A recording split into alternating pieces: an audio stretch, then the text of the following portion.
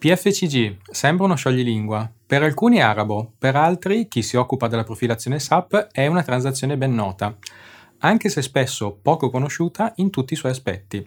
Ma quali sono le novità di questa transazione in ambito SAP S/4HANA e SAP Fiori?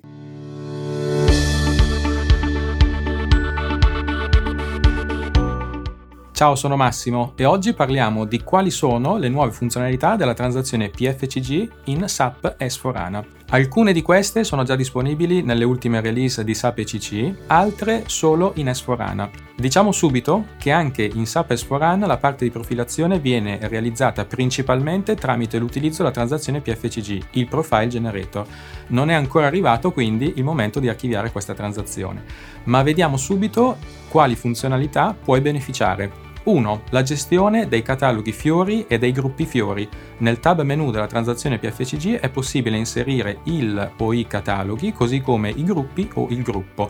Questi possono essere inseriti nel caso in cui il SAP Gateway nella stessa macchina oppure risieda su macchine diverse.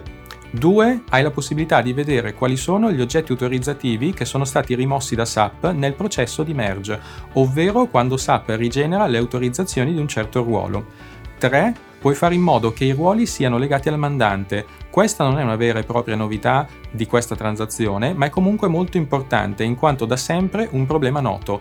Nei sistemi produttivi non dovrebbe essere possibile modificare le configurazioni. Infatti esiste un'apposita configurazione che permette di chiudere il sistema produttivo alle modifiche. Queste devono avvenire tramite l'utilizzo del sistema di trasporti, il SAP Transport Management System, che mette a disposizione SAP per effettuare delle change a livello di configurazione del sistema. Una volta attivata questa configurazione, la chiusura del mandante o client SAP non è possibile apportare delle modifiche al sistema.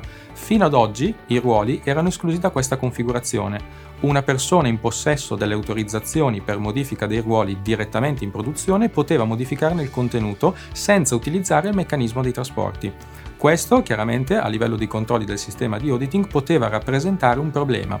Tramite una specifica configurazione è possibile fare in modo che i ruoli siano considerati parte a tutti gli effetti della configurazione SAP e quindi non modificabili direttamente in ambiente produttivo, anche avendo le autorizzazioni per farlo.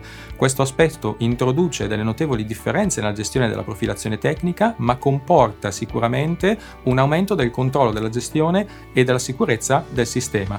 Iscriviti al nostro canale se desideri altri contenuti di questo tipo. Spero di esserti stato utile, ricordati di iscriverti al canale se ancora non l'hai fatto, seguici anche su LinkedIn, visita ed iscriviti al nostro blog www.aglea.com/blog se vuoi ricevere aggiornamenti periodici.